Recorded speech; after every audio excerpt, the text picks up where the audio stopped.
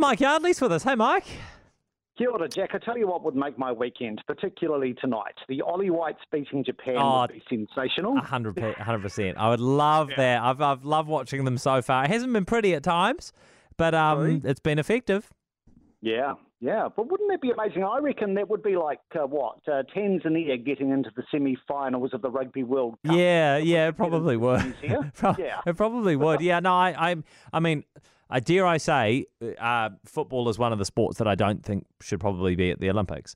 But that being said, in the same way that I delighted in our men's doubles duo last night, winning a bronze medal, it is nonetheless an amazing achievement. Yeah, so it would be fantastic, and especially with Chris Wood leading them at the moment. They look like a great unit. So I'll be enjoying that. It's 9:00, I think, is the kickoff for that tonight, isn't it? So it's a bit of a late start, but looking forward to that. And of course, we've got the women's sevens in their semi-final this afternoon at 2 p.m. I really hope they can get up and get gold today.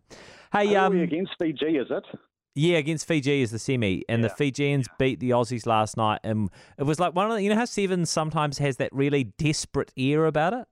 Yes. Like players are just like hurling the ball and diving at each other and ankle tapping to save tries and stuff. It was one of those games where you just felt like it was just everything was desperate. The attack was desperate. The defense was desperate. There was no kind of structure, but it was wonderful to watch because it was, but that'll be a tough ask. Obviously, Fiji, a powerhouse when it comes to sevens. Hey, this morning you're taking us on a virtual trip to O'Reilly's Rainforest Retreat in the Gold Coast hinterland, and I suppose this is for everyone planning a bit of a Gold Coast getaway once the safe travel zone reopens. Yes, well, hopefully come spring, come summer, it'll be all game on. I've always loved the GC hinterland, Jack, but O'Reilly's absolutely takes your adventures next level. So O'Reilly's is this retreat that is nestled in the elevated splendour of Lamington National Park. So you're about 1,000 metres above sea level.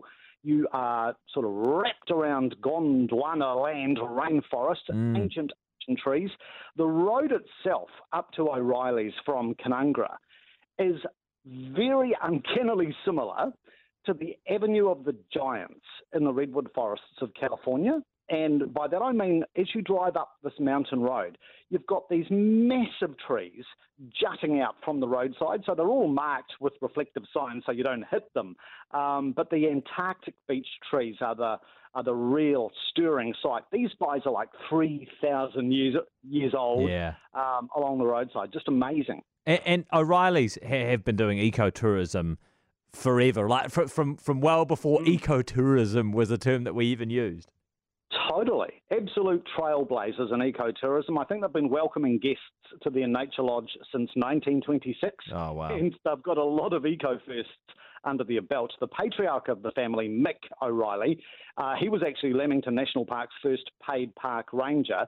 And for a century, they have been the cheerleaders for biodiversity, conserving the flora and the fauna, and developing many of the walking tracks that lace Lamington National Park. So, in the eyes of a lot of Australians, the O'Reilly family are the pioneers of ecotourism in Australia. So they've been around for a while. Were there any sort of standout old historic nuggets for you?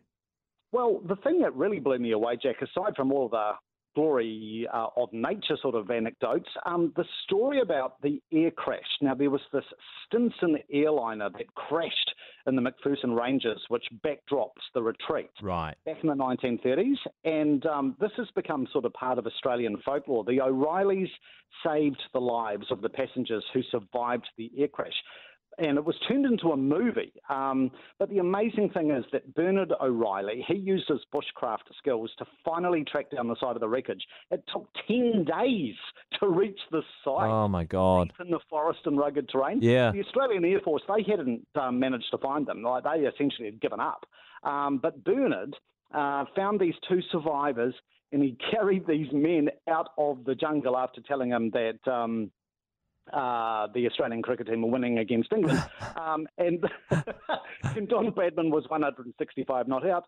The rescue effort was turned into a movie, and the replica Stinson plane used in the movie takes pride of place on the front lawn of the retreat today. Wow. Yeah, that's cool. Yeah. So if you're going for a walk, presumably not a walk quite as difficult as that must have been, but their treetop walk is crazy, eh?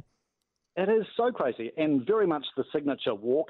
It was Australasia's first treetop walk. So all of those treetop walks you can think of around New Zealand and Australia, they all were inspired by this one at O'Reilly's, built 40 years ago. It is free to use, so you don't even have to be staying at O'Reilly's to strike out on the treetops walk. And I still just marvel over the fact that from a suspended point of view in the rainforest, Jack, you've got all of that glory of the floor, the rainforest floor, before you. I just love that spectacle. The strangler fig trees are a big standout on that treetop walk. Also, I fell in love with booyong trees, which are the buttressed kings of the rainforest of Australia. Oh, nice. Okay, what about the bird life? Twitching heaven, Jack. Leamington is home to about 160 bird species, all subtropical birds, obviously. They've actually got like a daily bird feeding program at O'Reilly, so you can get up close with some of the prized species. Crimson rosellas and the king parrots. Man, these guys, they will ambush you if you are walking past them and they suspect you are carrying food. They are fearless. Right. The Albert's lyrebird, I think, is probably the star of the show. These guys are like the size of a weka, yet they are considered the world's largest songbird, and they have the most powerful musical voice of any bird on the planet. Wow. Oh, okay. Yeah. That's a good fact. Is it cheap? Are the accommodations pricey? Well, this is the thing that surprised me. I thought this might be like a 5-star glitzy retreat, but ever since their inception, they've wanted to make it accessible. They've wanted to, bring nature to Australians and Kiwis, for that matter, and the world. So it's not exclusive. It's not elitist. You've got a huge array of accommodation options, from your campground to your guest rooms in the original homestead, and then the fantastic villas, top of the line, draped in rainforest. I stayed in one of those villas, Jack, but even those villas, which are really, really nice, you can get a package there for $200 a night, and that includes your meal. So whatever your budget pretty reasonable. Is, right? O'Reilly's definitely do try and suit all wallets. Nice. Okay. Hey, thank you for that, Mike. I appreciate it. I'll make sure all the details are up on the News Talk ZB website. Mike's trip to O'Reilly's Rainforest Retreat, so you can start planning an escape there for once the safe travel zone reopens.